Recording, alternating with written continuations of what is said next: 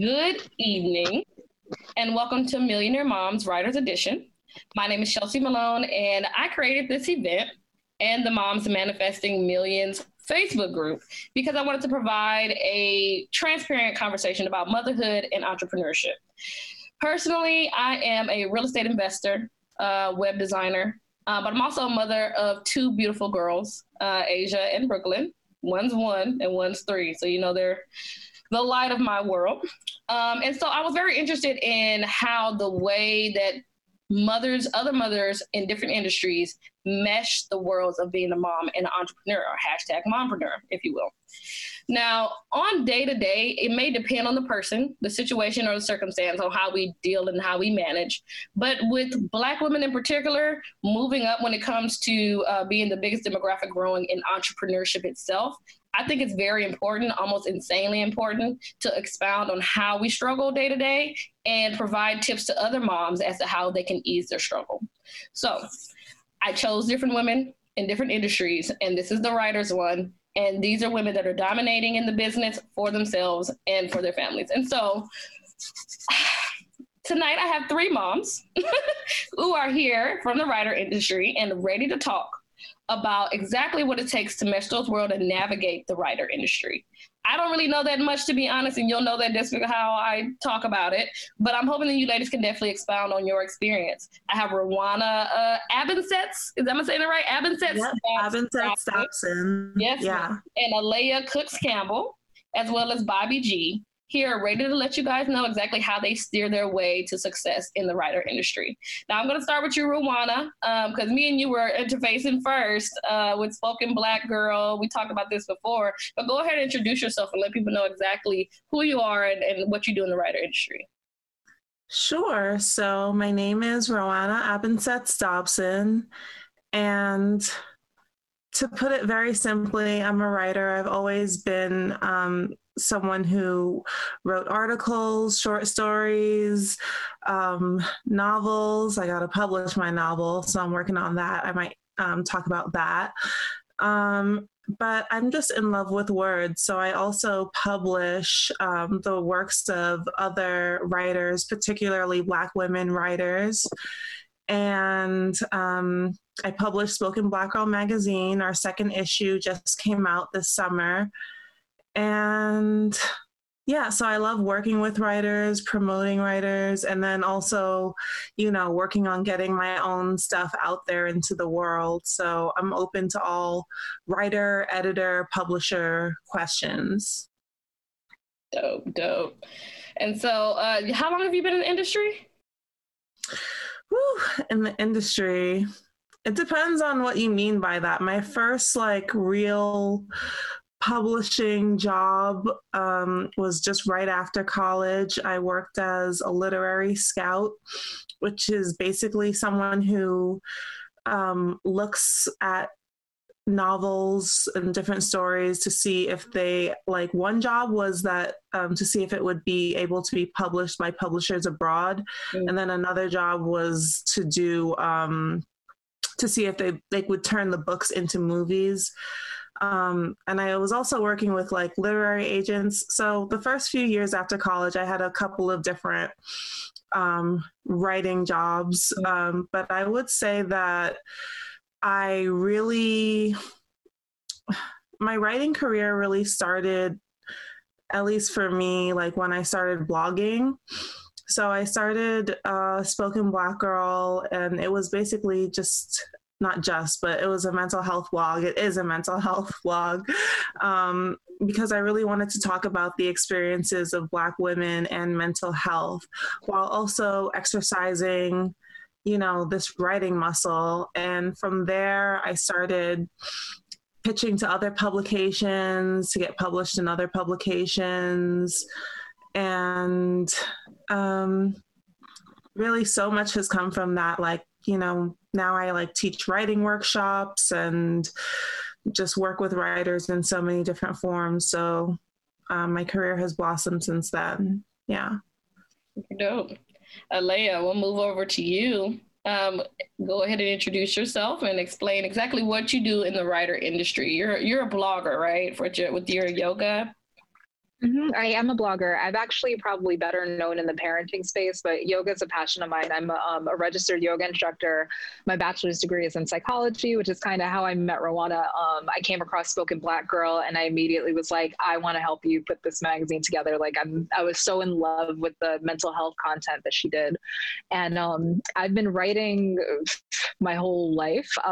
So that's kind of just always followed me. And as long as I had internet access, I was just into the idea of online publishing. I remember trying to code my own website on GeoCities when I was really young.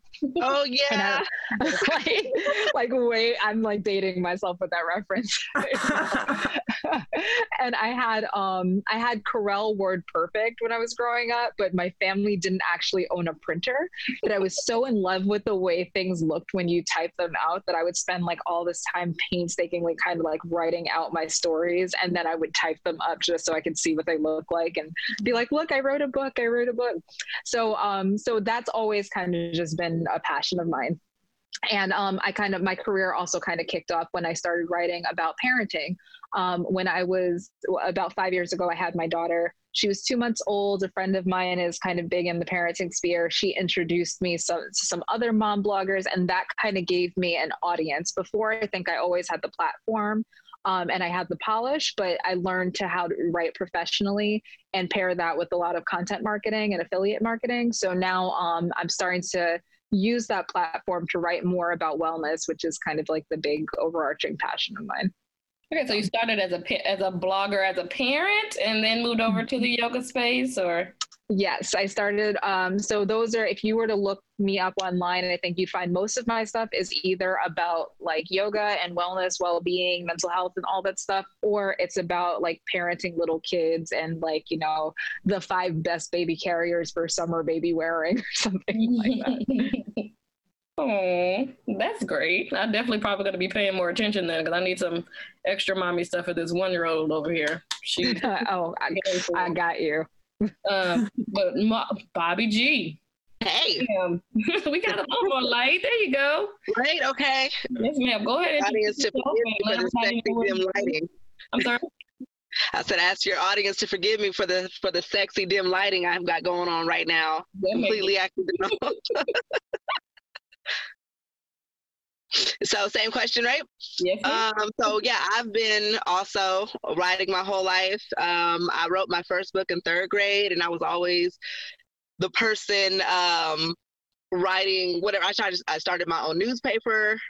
In high school, I was writing I was writing stage plays, in middle school, and kind of late elementary years of middle school for like the ensemble theater, then also for my own and for the church. And it's just something I was always doing. And I just kind of saw it as a good time. I didn't even realize that, oh, this is what I want to do. I thought I wanted to be a doctor. And I actually started college pre-med, had my first son, and I'm like, oh, I got to graduate college. And so I just veered off into business marketing, which led me to my first professional writing job as a copywriter.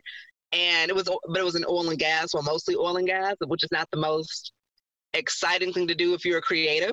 And I'm very much a creative. And so it was actually my senior year of high school, backtracking a little bit, where I started my novel, and life just kind of happened. And so I put it down, and I'm, making sure to put my career first and all of that. And then suddenly, like 10 years later, I'm like, hey, I get to take myself seriously as a writer. I'm really good at it. I think I can make this happen. And so I went ahead and finished my novel around, I think, 2016 that was. And I really haven't looked back since. I've had a lot of other little small gigs, but I think time is just passing. I don't know what is today. Right. 2020 is almost over, girl. Thank God. It was Thank God, right? It was like I was bartending just in between, meantime, in between time. And then I was like, okay, I'm going to go ahead and bid this adieu. I found a stop date for it. And I was like, after this, I'm strictly a writer. And since then, I've been working on my screenplays, and I have a series coming up, which I'm sure we'll be able to get into later. But yeah, so now I'm a screenwriter, slash producer slash director with a few projects coming up. But I'm really focused on Black mental health. And I kind of take this approach of wanting to expose and identify past traumas so we can talk about it, unpack it, and move past it. Because I think that's one of the bigger issues is either we don't know what's going on or we don't want to acknowledge it. And we just try to, just kind of fight our way through everything without having a willingness to, at the very least, self-diagnose. So my stories are really geared to help the discussion and contribute to the discussion. Okay. So your first novel, can you expound a little bit on what was it about and how that kind of went for you? It was such a journey because, again, I started when I was 18 and just, I don't know what it is about being a horny teenager because it was erotica, right? And so I'm just writing and it was a good story though. And then I got older because, I started in high school and sat it down and kind of matured a little bit. And my writing and my thinking evolved, and it became less about the sexual content, and to the point where I'm like, I'm not really interested in this anymore. And I kind of trashed everything, started over with a similar premise, and it became more of a psycho thriller. And a mystery. And so the novel, the name of it is Fuego.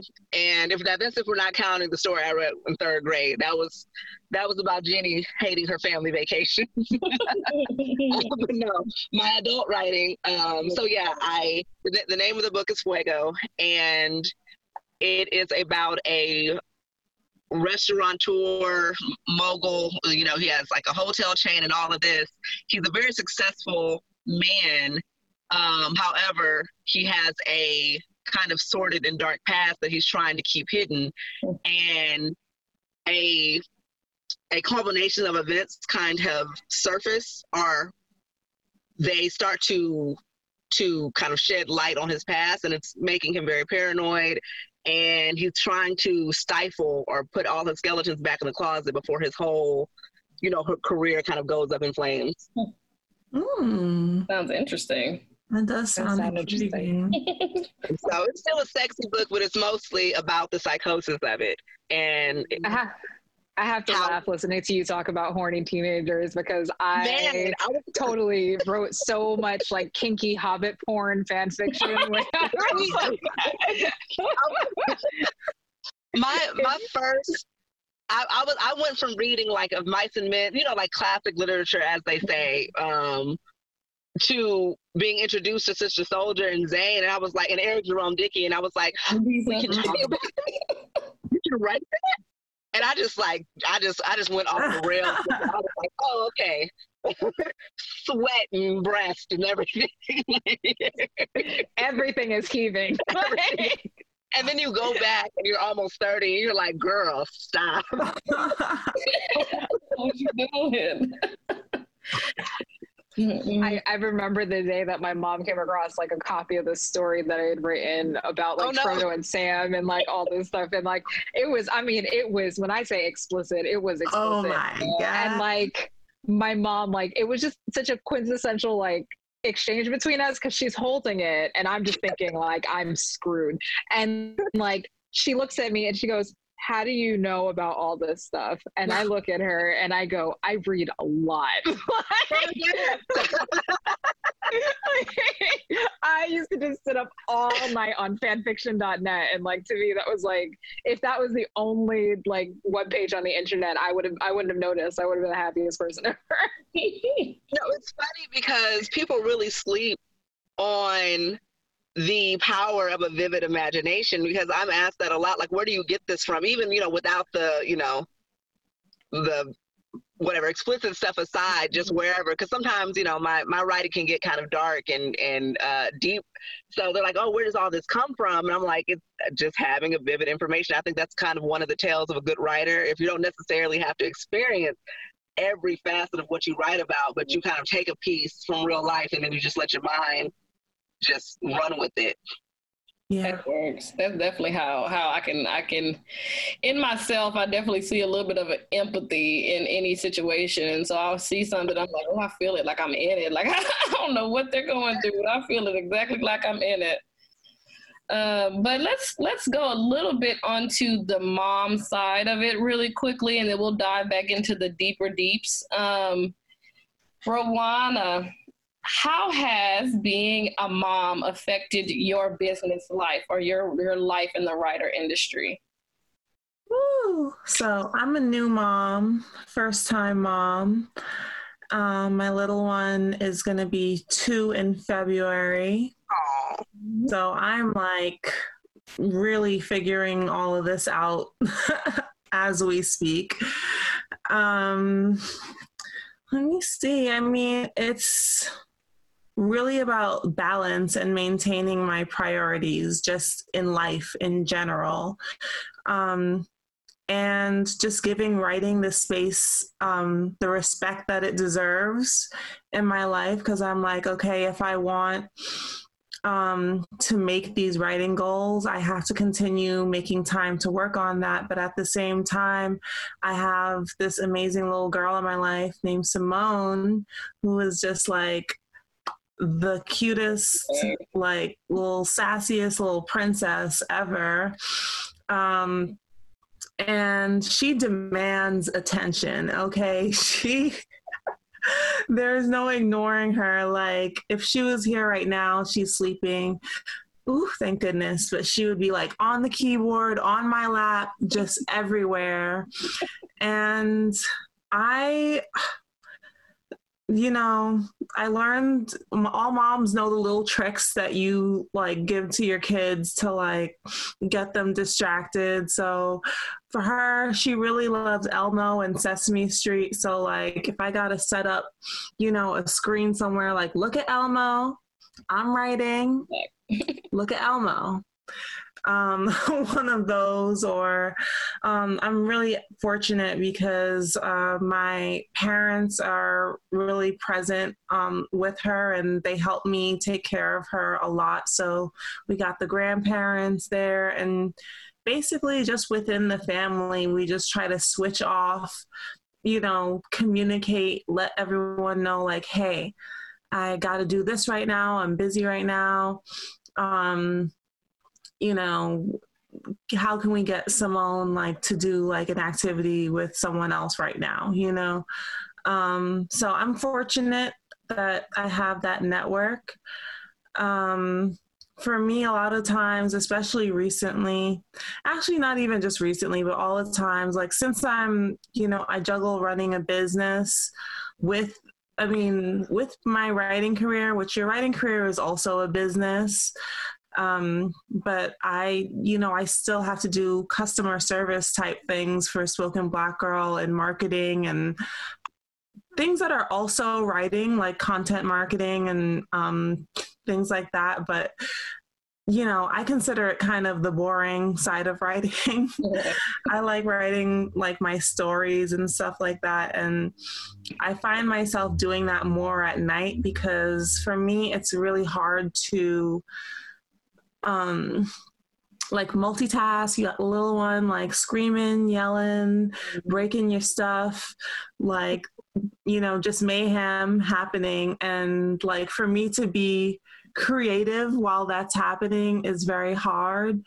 I can write like a quick like Instagram post or something or like, just very literal sentences about things, but not I don't get into the zone, the writer's zone. I need like some peace, some mommy time for that. So I usually do that in the evening. Okay. That's good. So how, other than Elmo, how do you get your mommy time? You had your family to support you and you have Elmo, but are there any other things that you use to get mommy time?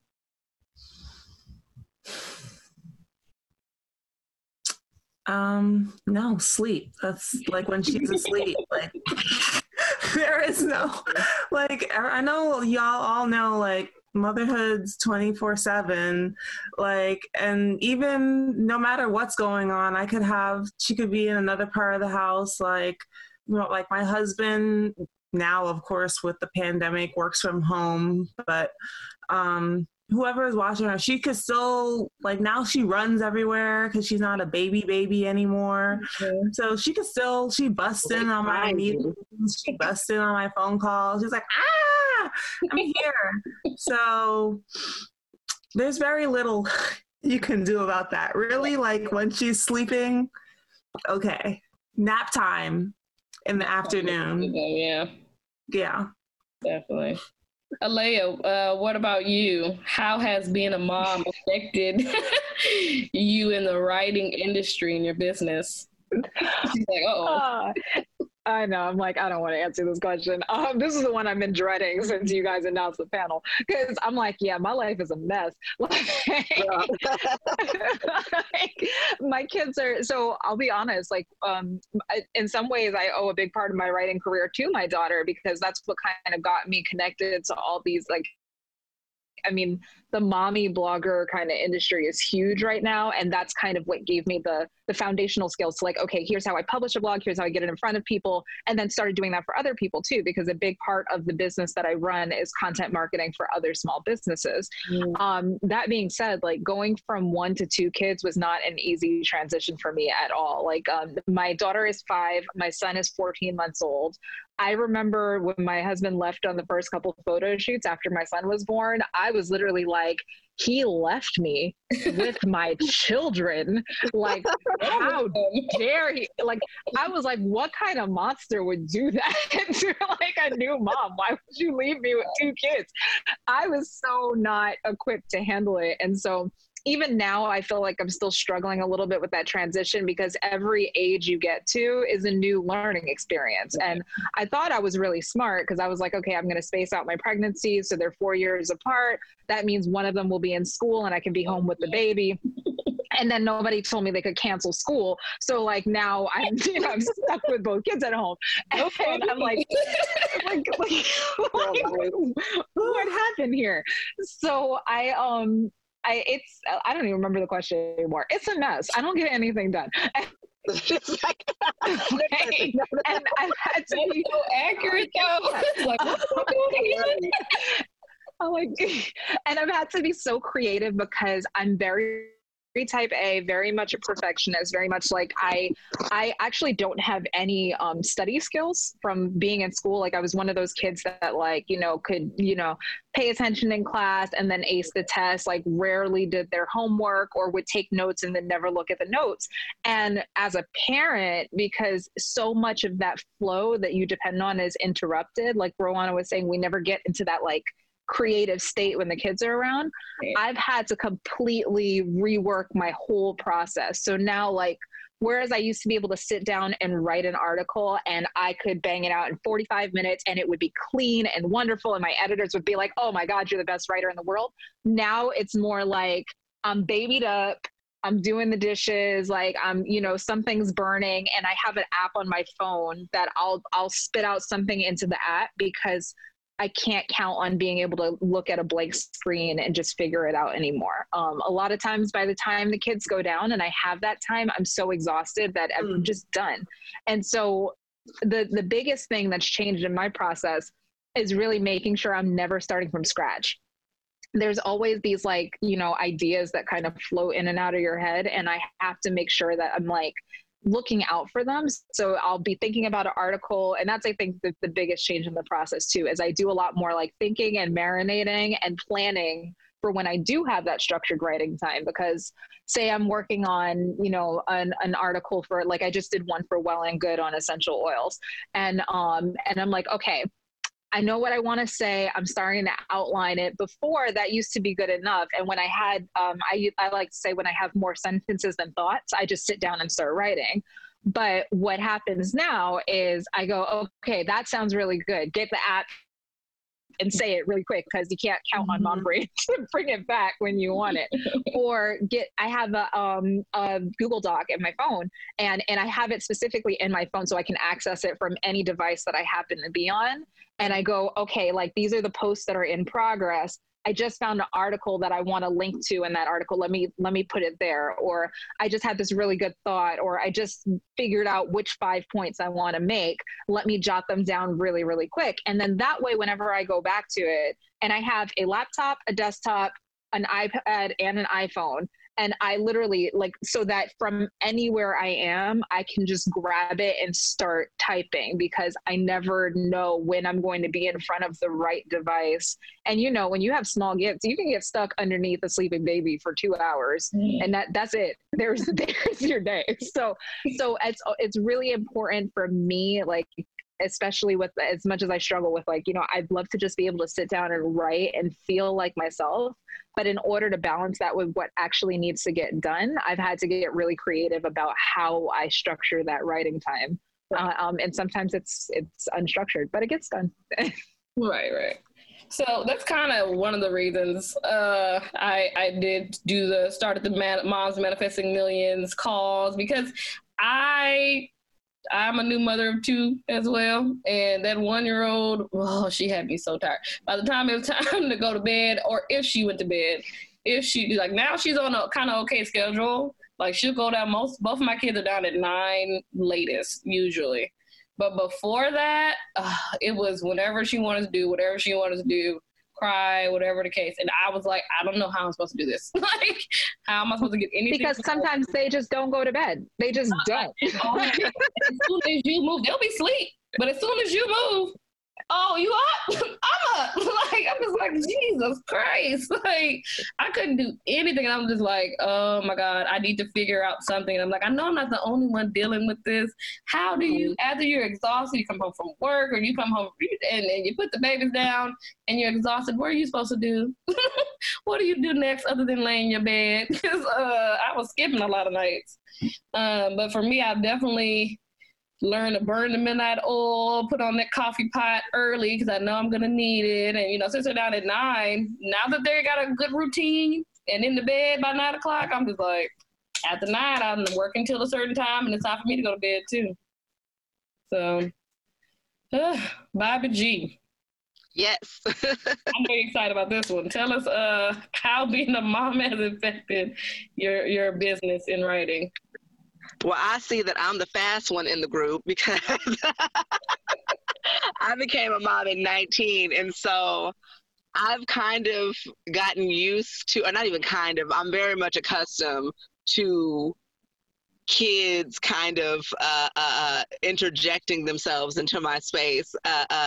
So for me, what I had to learn to do was to first and foremost take myself seriously, and then insist that other people take my career seriously. Because what I was finding, that if I, as I'm on a regular 9 to 5 or whatever, and I say, hey, I need a babysitter, that's fine, right? Or if I had whatever my W-2 shift is, and I need a babysitter, I need assistance or whatever, that's fine. To go right, people are like, for what? No, you got this. What do you need? What do you need?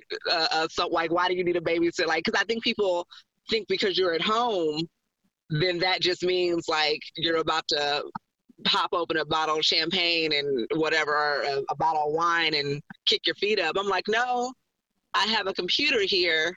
It's my workspace. And so I had to really, and at first, they used to get to me oh, I guess I'm really not doing anything. I guess this doesn't count. I can just, that's fine. I'll just put this show on, or maybe if I give him a sugar high, he'll crash real fast, and then I can do some things or whatever. But it was no, I'm letting people stress me out. I'm not doing what I really want to do, what I believe in, what I'm good at, and I'm kind of letting others dictate who I am and how I should be doing this. And so I stopped giving people that space and hey, so this is the job that I'm doing.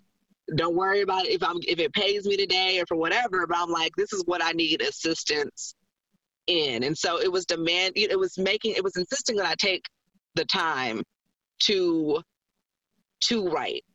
Because I don't think there was anything that I was doing that I was more passionate about. And so I'm if this is really important to me, I have to treat it like it's important to me. The next thing for me, especially when I decided to only write as my career, no side gigs, no nothing else. or I should say, there's no job I needed to clock into anymore. When I depended strictly on my own business, I had to learn to set my schedule as if I was clocking in, because at a point I was a little bit too loosey-goosey with it and waking up at whatever time, like, oh, just enjoying not being on someone else's schedule, but then I'm like, oh, I'm not getting anything done. And so treating this like a real job, because it is a real job. It's work. I may report things to the IRS, yeah, but it is a job. And then also under whatever, I guess it's kind of, you have to learn to give yourself a break, and motherhood is just as important, and I don't have to let the two compete with one another. And so I set aside time for both, and I learned to be very flexible and fluid. And so it doesn't necessarily mean every Saturday is family time, or every Sunday is a Sunday fun day. Sometimes Sunday is going to mean sometimes I'm working, or sometimes Sunday through Tuesday, this is what I'm doing. And I let it be known, this is how that's going down. Like, don't step into my office. Don't ask me questions. I cannot play Barbies, and I cannot, because I've grown from, 19-year-old parent to mom, wife of 5. And so I've learned to be like, hey, no, you guys keep each other entertained. Pour your own cereal. Ask your big brother this, because I also know once I put on my mom hat, I hella put on that mom hat. And so at one point, I think everyone was allowed to guilt me into not being available 24/7 to do everything, to the point where I wasn't writing anymore. Mm. And then I finally figured out how to say, like, hey, I just took you to Six Flags, or we just went to the pool, or da-da-da-da-da-da. I don't have to figure out how to make sure I'm momming it, hardcore. Right. Every hour of the day. Like, so yeah, today we're having chicken nuggets, okay? That's what's happening today. I'm not making a roasted duck or whatever the heck. I need to be doing tonight. It's pizza night, and I may not even go all out. It may just be DiGiorno. I don't know. Let's see how I feel. What's easy for me, because when I put on my mom hat, that is where my focus goes entirely to my children. So I think it's about learning that as you're a mom and you're a career woman, you're all these things, but you're also a woman. Right. And you have to be just reasonable with yourself. And so I'm allowed to want time to myself. Mm-hmm. And I'm allowed to want time with just my husband. And I'm allowed to want time with, to focus on my career, and that does not take away from how deeply I love my children. I think we kind of get kind of coerced into this idea, or like programmed into this idea, that if it's not all about your children all the time, then you're doing the wrong thing. Right. Mm-hmm. And so, like, oh, your child is calling you, but you ignoring your child. Like, yeah, I'm going to kind of ignore the little one that just ate, saying that he's hungry again. Yeah, I'm pretty sure he's not hungry. I'm pretty sure he's going to throw up right after this if I fed him anything else. So I'm just going to be doing this right now. And I already said this in advance. Let me be. That works. You definitely have to set those boundaries, because right. People will just take, not just people, kids are trying to take it. They don't mean it. they just go, mommy, mommy, mommy. And I know when I do this, she looks at me. And I know when I do this, she'll come running, and sometimes we have to let that be background noise if we're going to get anything done. Exactly. And so my next question, Bobby G, since you were already talking, what is the way that you have gone about setting your goals that you find works for you best? So let me get a little meta real quick. So I believe time is kind of relative, right? Because I used to do the whole thing, like, in 3 months, I want to accomplish this, and da-da-da-da-da-da. I just set out the bigger picture, right? And so not necessarily in a time frame, but I guess somewhat of a time frame in mind, but I don't go too hard in the paint on, like, in a year or in a week, this is going to happen, because life comes at you hard and fast. And so that's another way I relieve myself of the pressure, because, whatever may come up, and now I'm like, oh crap, I'm 2 weeks behind schedule or whatever. So I kind of put a big picture goal, and then I list the things that I need to do to get there. And those are my, more, they become that long-term goal becomes more of a short-term goal, right? As I'm breaking it down. And then I start checking things off the list. And so for me, I want to submit my first film to excuse me, I'm drawing a blank, but it's a Black Film Festival, and that is not the name of it. It's going to hit me at 3 a.m. what the official name is. I want to say it's the Black American Film Festival. Yes, and so I want to have my short film ready for that, and so I have that on my board, which I know this is said a lot, but really writing things out is so important. Don't just let them be ideas floating around in your head. Mm-hmm. I have my vision board. I have my dry erase board. Everything's written out. I have it in my notebooks. I have it in I don't know about the other ladies. I feel like I'm not alone in this because this seems to be a writer thing. I have 20,000 notebooks going at once. And so all of those things will have pages of my goals in it or whatever, but I try to keep it. Plus Post-it notes, I keep what I want in front of me because I think especially as a mother, especially as a wife or even a committed girlfriend or whatever, it's easy to get lost in the sauce. It's easy to have all of these other things going on that I think we naturally just put everything that we want aside. It just goes to the background because we're like, I have to help little one with this project, or my husband needs support in this, and blah, blah, blah, blah, blah, blah, blah. And then all of a sudden months have passed, and you're like, oh, yeah, I said I wanted to finish this thing that's collecting dust in the corner. And so keeping things in front of me all the time by writing it down, setting reminders and all of that, that really helped me tackle my goals, because at one point things were just floating in the ether and I wasn't getting anything done. And so posting that up and, like I said, having the long term and then broken down into the short term and then making sure I'm diligent in holding myself accountable. I'll tell people what I want to do so they can hold me accountable, because for the longest people are like, hey, where's your book? And I'm like, no, it's time enough, for real. But you get asked that enough times and you're like, let me go ahead and sit down and finish this book. Because I'm starting to feel like I'm full of it, and I can't have that sitting on my spirit anymore. And so, but yeah, did I answer the question? Yes. Okay, that was a great answer to the question. 100%. I definitely do. I get the checkpoint ones. For me, the more setting reminders kind of works for me. Like on my phone, it has to ding me, buzz me consistently. And I've gotten out of the habit of hitting dismiss, because I'll hit dismiss real quick and it'll be gone. Why is that even a button? I'm not hitting dismiss. I'm not gonna hit it. I'm just gonna snooze. You snooze a little bit. So Alea, what about you? What has worked for you when it comes to setting goals? I have to rely on other people. There's, in very long story short, there's a way of looking at how you deal with accountability, like internal and external accountability. And I realized that I'm an obliger. Like, some people are really good at setting determinations for themselves and upholding them for themselves. I'm not one of those people. I really thrive on external accountability.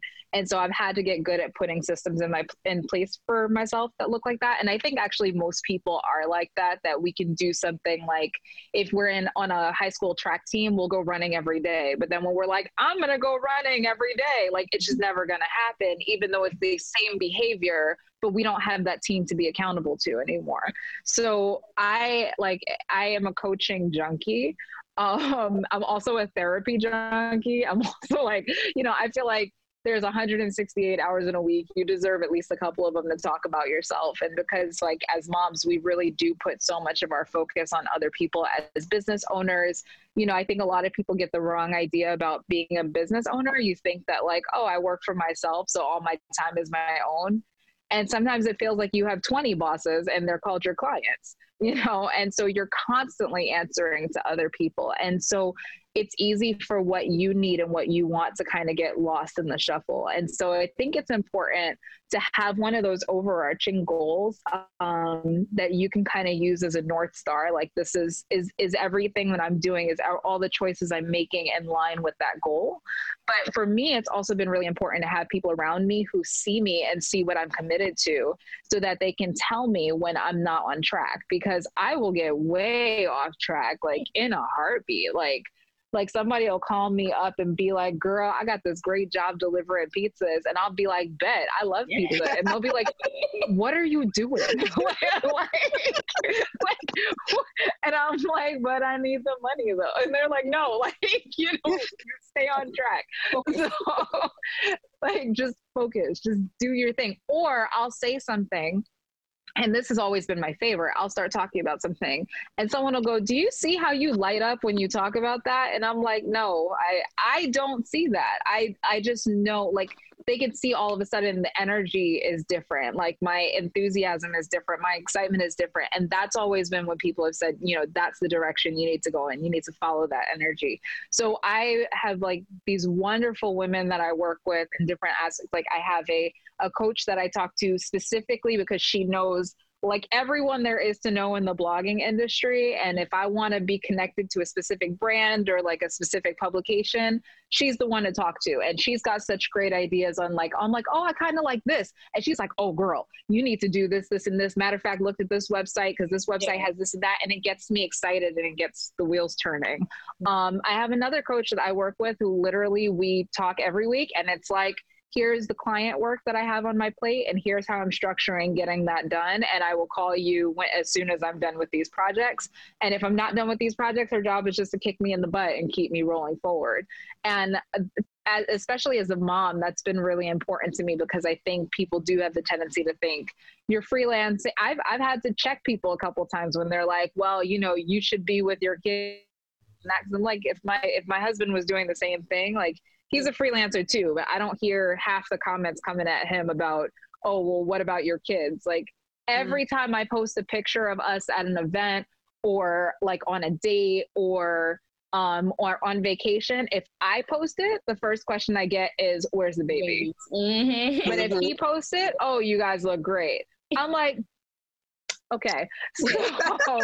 So like, it's really like, for me, I've had to go in on like being clear, because I'm actually the breadwinner, and I've just historically been the breadwinner in our household. Like, it's not because he doesn't work. I've just always made more.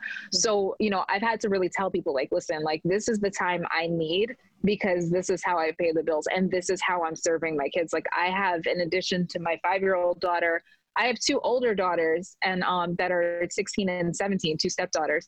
And I'm like, I need them to see that being a successful mom and wife and everything, it doesn't mean that you give up everything that makes you you and everything that you want for yourself. I will not have them leaving my house thinking that I was successful because I never did anything for myself or I never took up space. Right. And that's another reason I'm in business too, because I have 2 little girls and I'm like, they're looking at me and they're going to do what I do, no matter what I tell them. So I want to do my best and be my best in whatever I take on. So it's like, ain't no, when you got little mirrors, you kind of have to do what you have to do to be your best. And if that, is showing transparency and showing them, it's hard, but I got it, it's this, you might be a little hurt, but I got it, like showing them everything that goes with that, especially with being a woman, because being a woman ain't easy. So, just definitely being that role model for them. So, Rowena, what about you? What's worked for you when it comes to setting goals in your business?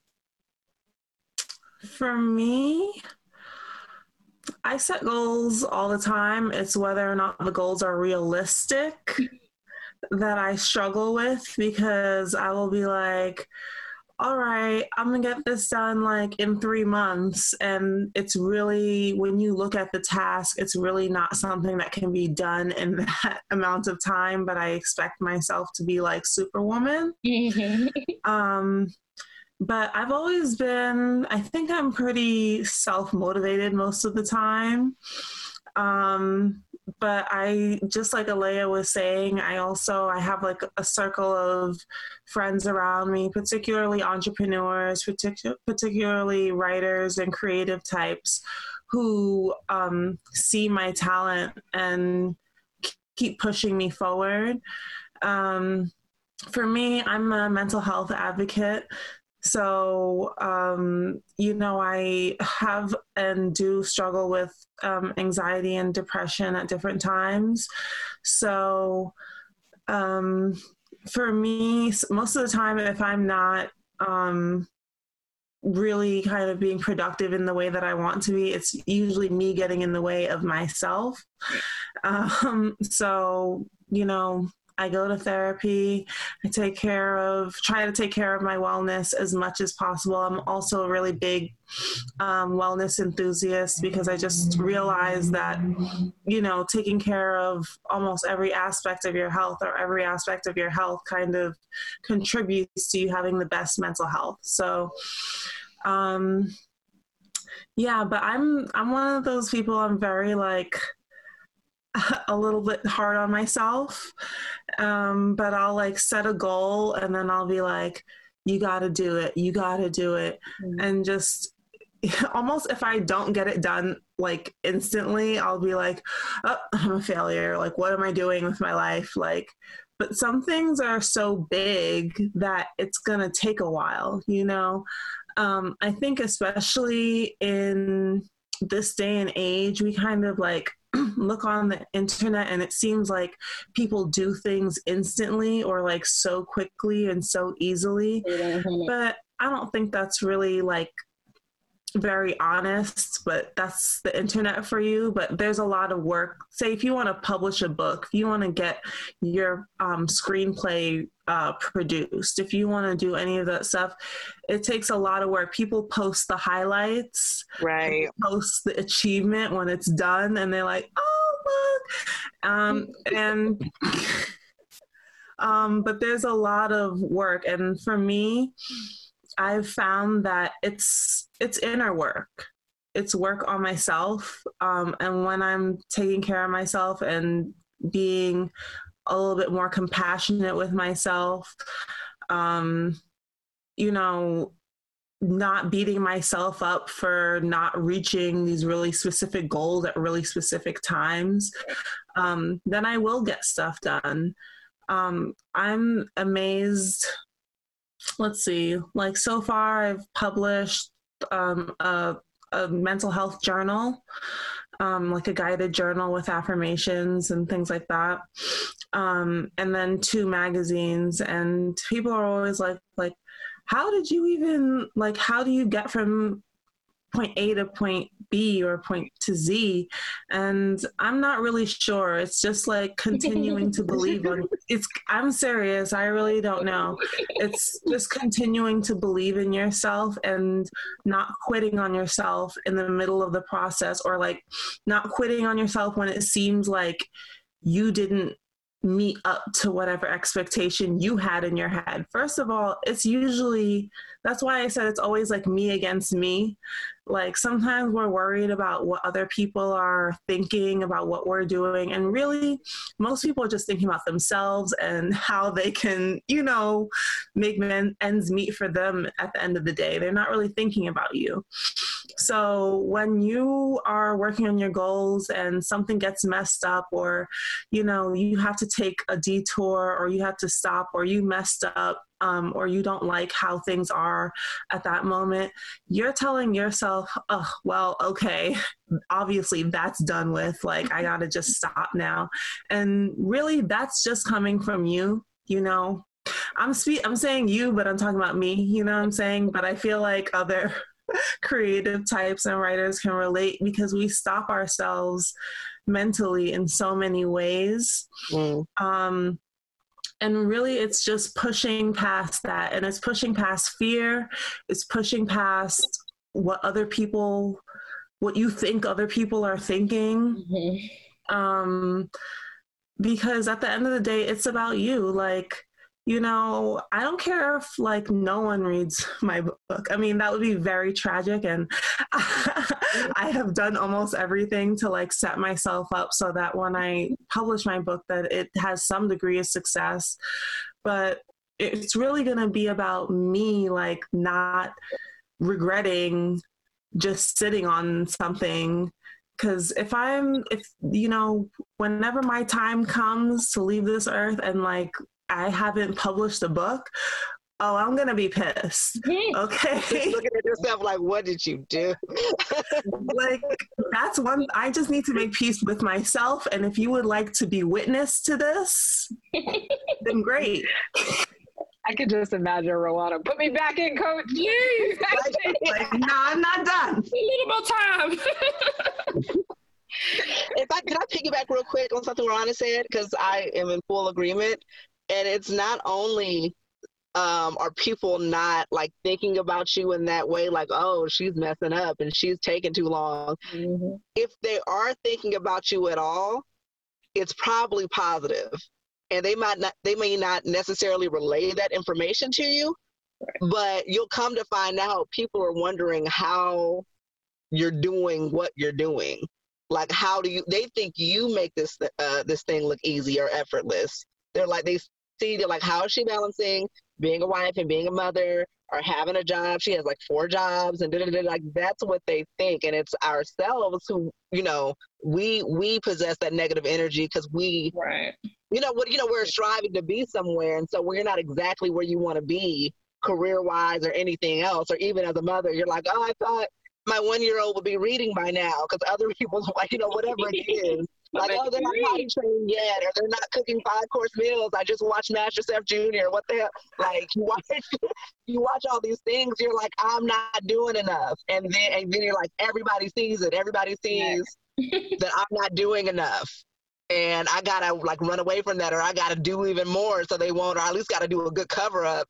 And while you're over here scrambling, people are like, wow, she really like has a whole blog, or she's really like writing a book. I can't write a book. And so you really gotta cut yourself some slack and really push yourself to get out of your own head. And I think that was just such a beautiful, wonderful note that Rowana brought up. I 100% agree with that, because when I was studying NLP, and I started studying NLP because I wanted to start networking, and I was kind of a shy kid. So I was like trying to study something to where I could kind of shift the way I moved in networking.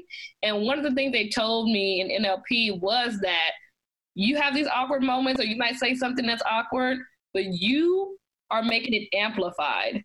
They right. like go, oh, okay, whatever. Like, she's just silly. But in your head, you're just like, for like 6 months down the road, I can't believe I said that. I can't believe I did that. I can't. Just laying in bed looking at your feelings that night. Like, they're not worried about that one little thing. And it's just like, so I anytime I have those moments where I'm like, it's a hiccup or it's an issue, I minimize them in my head. They teach you how to visualize different moments and determine, take the color out of them, take the feeling out of them, and just make it smaller in your head so it's not so amplified. It's just like, girl, ain't nobody even worried about you. You think you're the center of your universe, not theirs.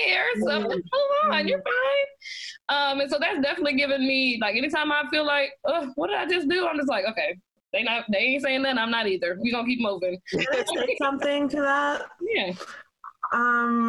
One really great piece of writing advice that I once heard is that you have to take the ego out of your writing. Mm-hmm. You have to take the ego out of, because your story, like, strangely enough, it's for you, but it's not even really for you. You're just the vessel that is carrying that story. You're just the vessel that is bringing that story to life. And it's for someone else to read it and like have that moment of illumination. So while you're here stopping your story or stopping your whatever from coming into the world, and that is really someone else's blessing. So we gotta stop. Stop stopping other people's blessings. Just hearing you talk about bringing things into the world, and I thought about this before too when you were talking about, like, I don't really know how I get all this stuff done. I hear moms say that so much, and that's kind of like the mystical part of that, so to speak, is like, I think the way you do one thing is the way you do everything. And like becoming a mom was just such a transformative experience for me, because I was also very like awkward, like I said, very type A, very perfectionist. And my whole standard for what mattered changed after my daughter was born, because it was literally like, if this girl is breathing, nothing is that bad. Like everything is okay as long as my daughter is okay, you know? Mm-hmm. And like, I think about how afraid I was to actually go into labor and give birth, because I was like, I've looked down there and I don't think this baby's getting out the way you think this baby's getting out. And I remember asking my midwife about it, and she was like, yeah, you know, she's like, it's just going to be a portal to another dimension, and then it's going to turn back into a vagina real quick. Like, that was literally what she said. It does. It really does. Like, there's no real explaining. Like, even, I don't care how many anatomy, biology classes you take, you can explain what happens, but you still can't really explain what happens. And that's basically a metaphor for motherhood. Like, you don't know. Like, looking back, if you ask your own parents, they have no idea how they raised you. You have no idea how you got raised. I don't know. That looking at the beginning of this year when the quarantine first started, I was working full time. I was starting my business, you know, running my freelance career and everything. I was a mom to two. My son was only 6 months old, I think, when we went into quarantine. And I was taking 4 classes, finishing my bachelor's degree, and doing research. I was doing undergraduate research fellowship in the psych lab at a school in the city. So I have no idea how I was doing all that, because like at this point, I can't even manage to like make 3 meals in a day. Like if we have like breakfast and lunch or dinner, we're doing great. Like, you know, and I'm like, I can't figure out, you have no idea how you get through it.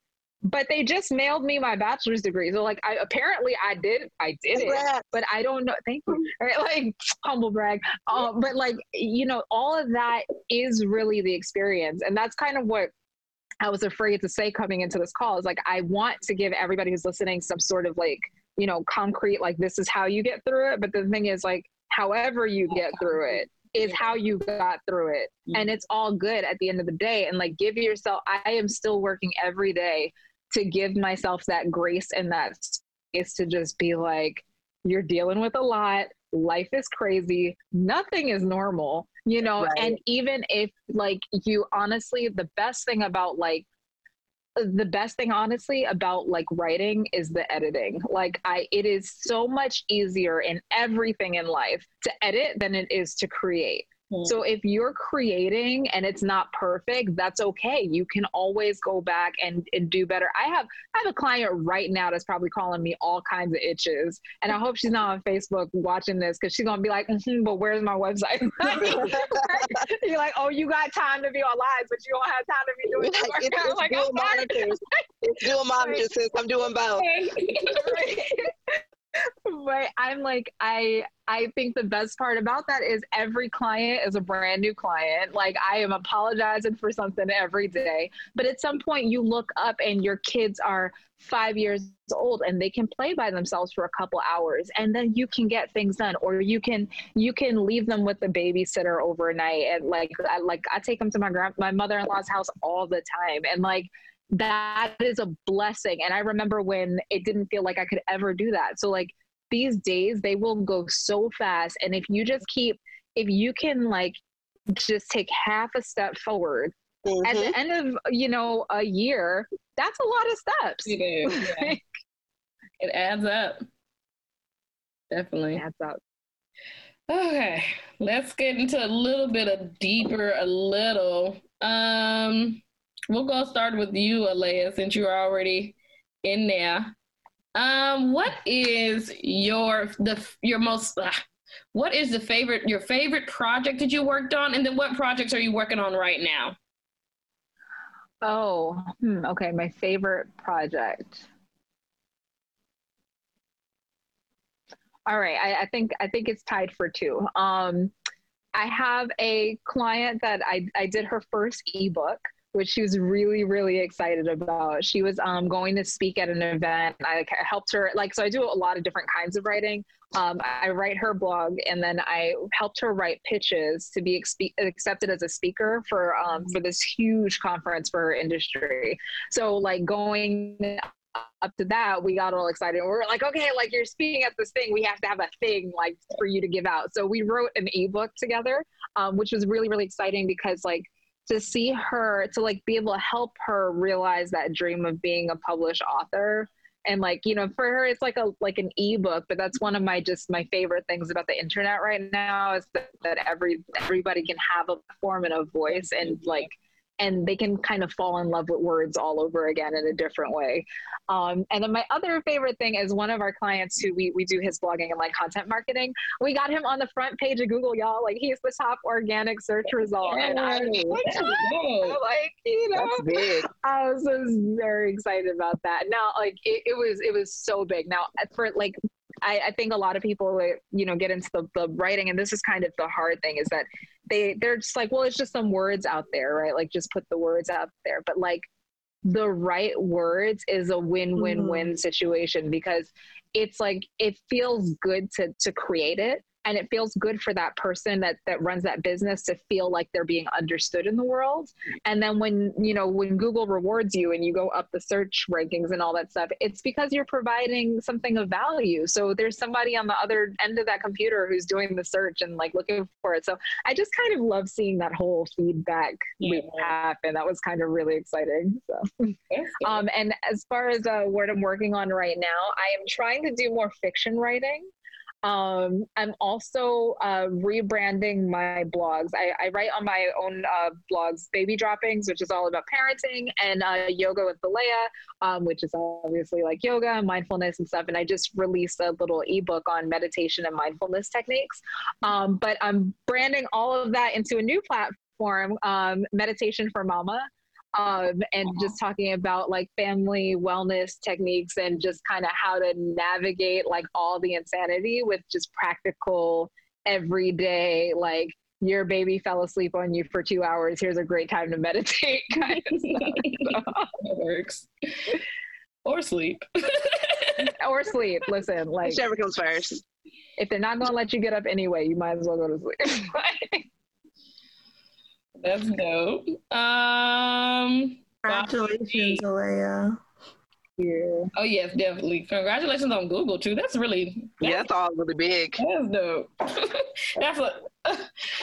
And that was Bobby G. What about you? Your favorite project, and what are you working on now?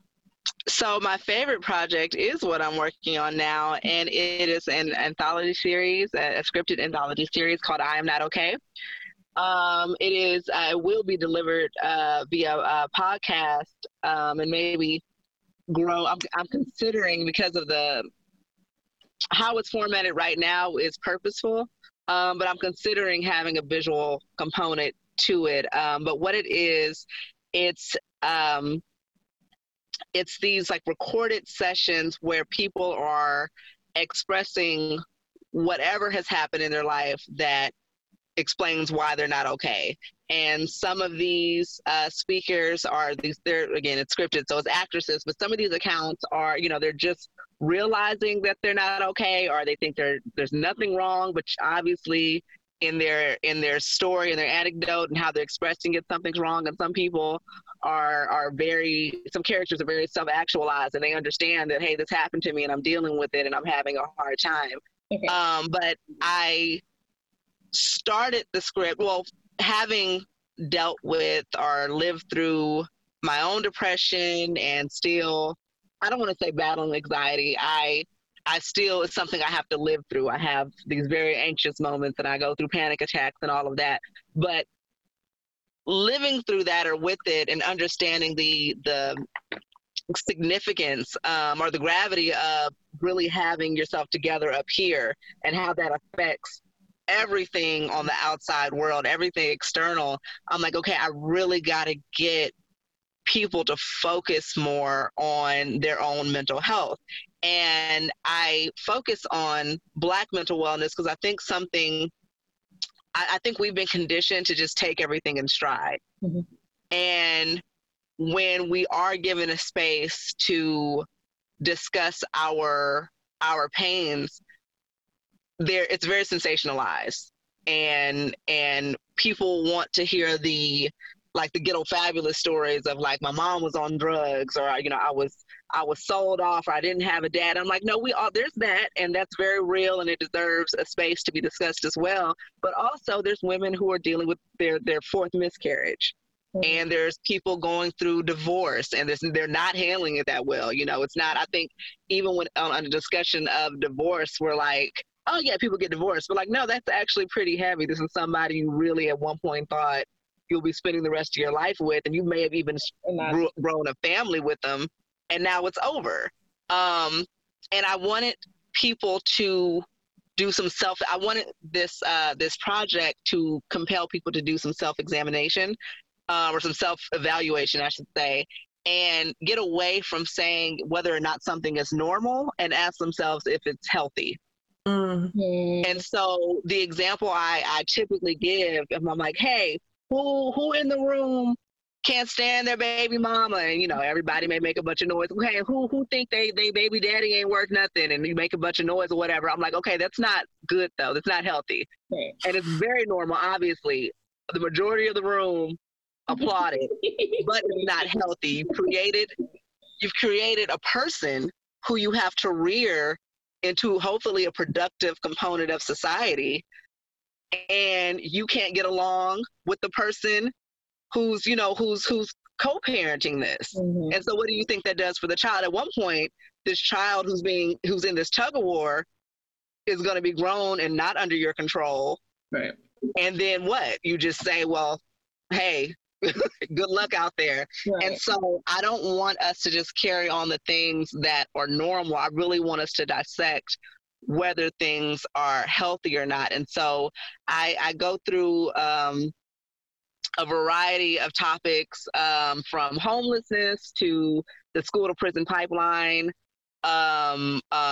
divorce, miscarriage, cheating, all of these things, to really humanize the Black experience. Mm-hmm. Like I said, we're not just crack stories or whatever it is. We have layers, and we're regular people. We're people, and we go through regular things, and we just need a space to process these emotions. And I really want to help people process these emotions. And so that's what I Am Not Okay is. And then hopefully people see themselves in some of these stories and feel welcome to open up from there. That's really dope. I definitely love the concept. It's a little heavy, but sometimes you need that, because being open and transparent, that's where you start to heal, and that's where you start to have real right. Like, I know for me, my mom was sick a lot. She passed away when I was 16, but when she was sick, and I was at church with her one time, and we were in the foyer, and, they were asking her, hey, how you doing? She just, oh, I'm fine. Oh, I'm fine. I'm just like, but why are we saying that, Mama? Because we not fine. Like, why are we telling people this a lot? She's like, you just don't tell people your business. I'm like, we got to tell somebody, because they ain't going right. Like, so somebody needs to know. And she's just like, I'm like, I hate fine. I'm great. I'm bad. I'm terrible. I'm making it, but fine. It's like, fine. It's too middle of the road for me. I gotta give you a real gauge of what's really going on. Okay. And so I definitely love that concept. Rawana, ma'am, you're up. What is your favorite project, and what's something you're working on right now? I kind of want to do what Bobby did and say that what I'm currently working on is my favorite. But let me think. Obviously, I love the magazine. And it was one of the best collaborative experiences I've ever had, creatively, working with photographers, designers, poets, all kinds of different writers, and putting that together. That is just an experience. It was an experience, especially doing it through the pandemic was kind of amazing. I'm not sure exactly, again, I'm not sure how we accomplished that, but I'm really proud of that. But I also love the project that I'm currently working on. I'm working on my novel, which is called Departure Story. And it's about a young girl who immigrates from Guyana, which is where my family is from. And she comes to the US and, kind of has like a coming of age story confronting racism, sexism, all of the isms on her predominantly white campus where she got a scholarship to go to school. So yeah, I'm passionate. One of my passions is definitely immigrant stories, the stories of immigrant women. The country where my family comes from, Guyana, it has statistically like some of the worst like mental health statistics in the world. So for me, it's very important to bring light to that issue. What age immigrate? You came from Guyana? Oh no, I didn't. And I was born in Brooklyn. but for me, or were you born here? Yeah, I have no accent. But so that's why it was also important to me because like, as an American born person, like from a Caribbean family, sometimes I don't feel like Caribbean enough or Guyanese enough or whatever.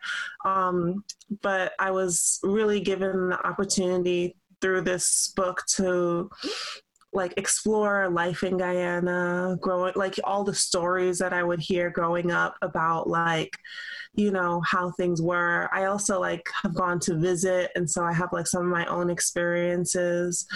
But I think it's like a story that we don't really hear very often, or at least not immigrant, like Black woman immigrant stories.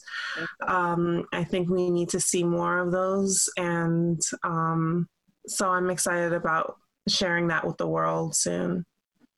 That definitely sounds dope. I'm ready to read everything, y'all. I'm a reader, so all y'all stuff out here, especially the mommy blog, I'm gonna be. Let me see, cause this 1-year-old, she's something new. They tell you all your kids are different. My first child, she was the easy baby. Okay, she was down by a certain time, really, really early. Like she kind of caught that stride, maybe 6 or 7 months. I didn't have any issues with her sleeping much. She might fuss 10 or 15 minutes. That was it. And she was out. This one, it took me a minute to break her. I had to break her. It took me a minute to break her because I was like, hold on. I got to let her cry a little bit because every time I move, she want to cry. I'm like, no, you got to cry just a little bit. You'll figure it out. Like, if you ain't down by 9:30, you just going to cry until you go to sleep, babe. I'm going to check and make sure you're breathing, but that's about all I got. Like, we're not going to do this, because she needs her rest. And I'm like, you can't be up ping-ponging with me. That's not going to work. Anywho, Bobby, you're back. Back. I'm so sorry. But we're pretty much done at this point because we're a little over on time. But before we leave, before we let everything go, is there anything you guys want to give as a takeaway for any mom that's starting out in the writing industry or maybe struggling? Rawana, I'll start with you. What's a tip or a takeaway? So you are enough. That's a great affirmation. I am enough. You're doing enough. Every step that you take, it's not a race. Whatever you can do that day, whether it's writing something in your journal, whether it's if you wrote something online, I would say start a blog. This is in this day and age, it's free to start a blog, and it could be just don't worry about what other people think. Just keep putting yourself out there because that's what you're here to do. I feel like writers are storytellers, and that's what you're here to do. So no fear, you are enough. Yes. Alea, what about you? I would say couple things. One, don't work for free. That's the one that keeps coming up in my head. You don't have time to work for free. If you're a mom and you're starting any sort of side hustle, side business, anything, especially a writing career, your words are worth money, and probably more than you think they are, because the industry got money. Don't be afraid to ask for it. And don't, it's eventually, like, people will talk to you about writing for exposure, but eventually you just become the person that writes things for free, and that's not fair to you. And you, like I said, you don't have the time for it, so don't do it. If you want to write for free, start your own blog, write the content for yourself. And if you're writing for somebody else, tell them to pay you. And not in products. Tell them to pay you in actual hard cold cash, because your landlord does not accept products or exposure. Thank you for the candles and shea butter. Right? Thank you for the candles and shea butter. Where is the money? Like, I accept PayPal, Venmo, cash, like, you know, whatever it is. So that would be a big one. And I had something else, but the other thing is give yourself grace. Like, this is a season in life, and it's, when you're in it, it's hard to see that it is so temporary. And this is not a, like, enjoy every moment. You don't have to enjoy every moment. Most of it sucks, but just, like, get through it, because even the best day and the worst day of your life is only 24 hours long. So if you can just go from moment to moment, where it will, most of the time, you will not feel like you're doing it, and you will not feel like you're winning, and you will not feel like you're crushing it.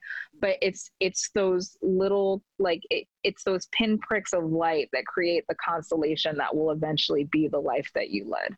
So please, like, by all means,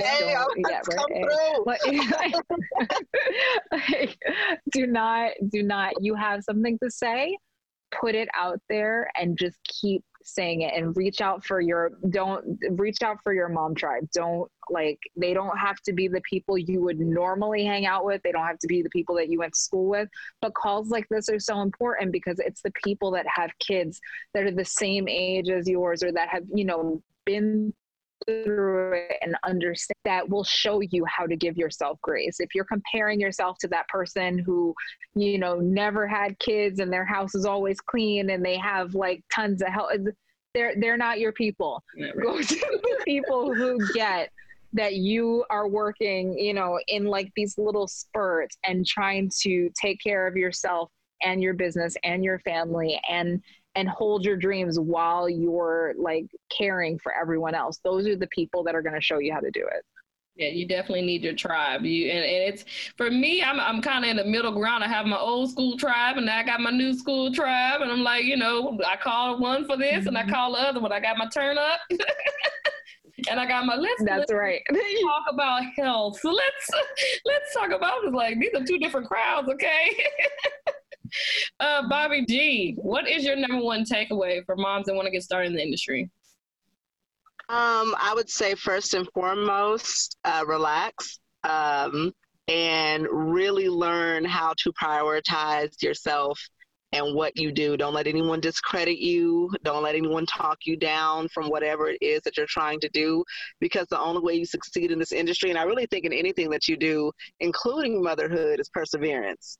And so you're not out here to make things look a certain way for certain people, because as it turns out, not only can you not please everybody, you can hardly please anybody. And so you might as well shoot your shot for yourself, you know, and do what will put you at peace and what will make you happy. And so when you write, also, I don't want to say write for you. I actually want to say just write. I think that's one of the main questions I get. It's like, how do you end up with 400 pages, or how do you end up with full scripts or whatever? I just write, and I don't always feel like writing. And I used to try to stick to a certain word count a day, and I really had to free myself from being so rigid, because especially as a mother, it doesn't always work out that way. And then now you know, you're laying in bed like, oh my God, I was 2,000 words short of my goal. And then the next day happens, there are another 2,000 words short. And so instead, just get something on paper, It's okay if you don't that day. Don't let too many days pass where you're not getting anything on paper, but really learn how to forgive yourself for whatever you think you came up short on, and know that a day will come where you're not going to do anything but right, and it's going to be amazing. So whatever your thoughts are, don't worry about them being polished. Don't worry about them, you know, being the most poetic thing that anybody's ever read in their life. Like, just put it down on paper. Trust that somebody will think this is dope, and somebody needed to hear the message. So again, breathe through this. It's not a breeze, and that's kind of the fun part. It's exciting. It's so exciting. Am I going to eat today? I don't know. It's just all these sleep, wet, all these ups and downs. Just really be fluid with what you do. Really be flexible and be willing to take life as it comes, and keep going regardless. Yay, I love it. I love it. Like, I loved all your tidbits. I'm definitely grateful for you ladies coming on. I want to thank you. And I want to thank anyone that's listening. Thank you for, you know, it's Friday night. I know it's time to go out. Well, you know what? It's COVID. Y'all not going nowhere. Y'all sitting at home. Nowhere to be. Nowhere to be. Like I am. But I definitely want to thank you ladies for being open and being transparent. I have your information on as far as the IG, and I'm going to post that again on my Instagram just in case people want to follow you and keep up with you. Other than that, thank you, Rwana. Thank you, Alea. Thank you, Bobby G. I appreciate all you ladies. I definitely loved all my gems because we had some tonight. Other than that, happy Friday. Good night. Good night, everyone.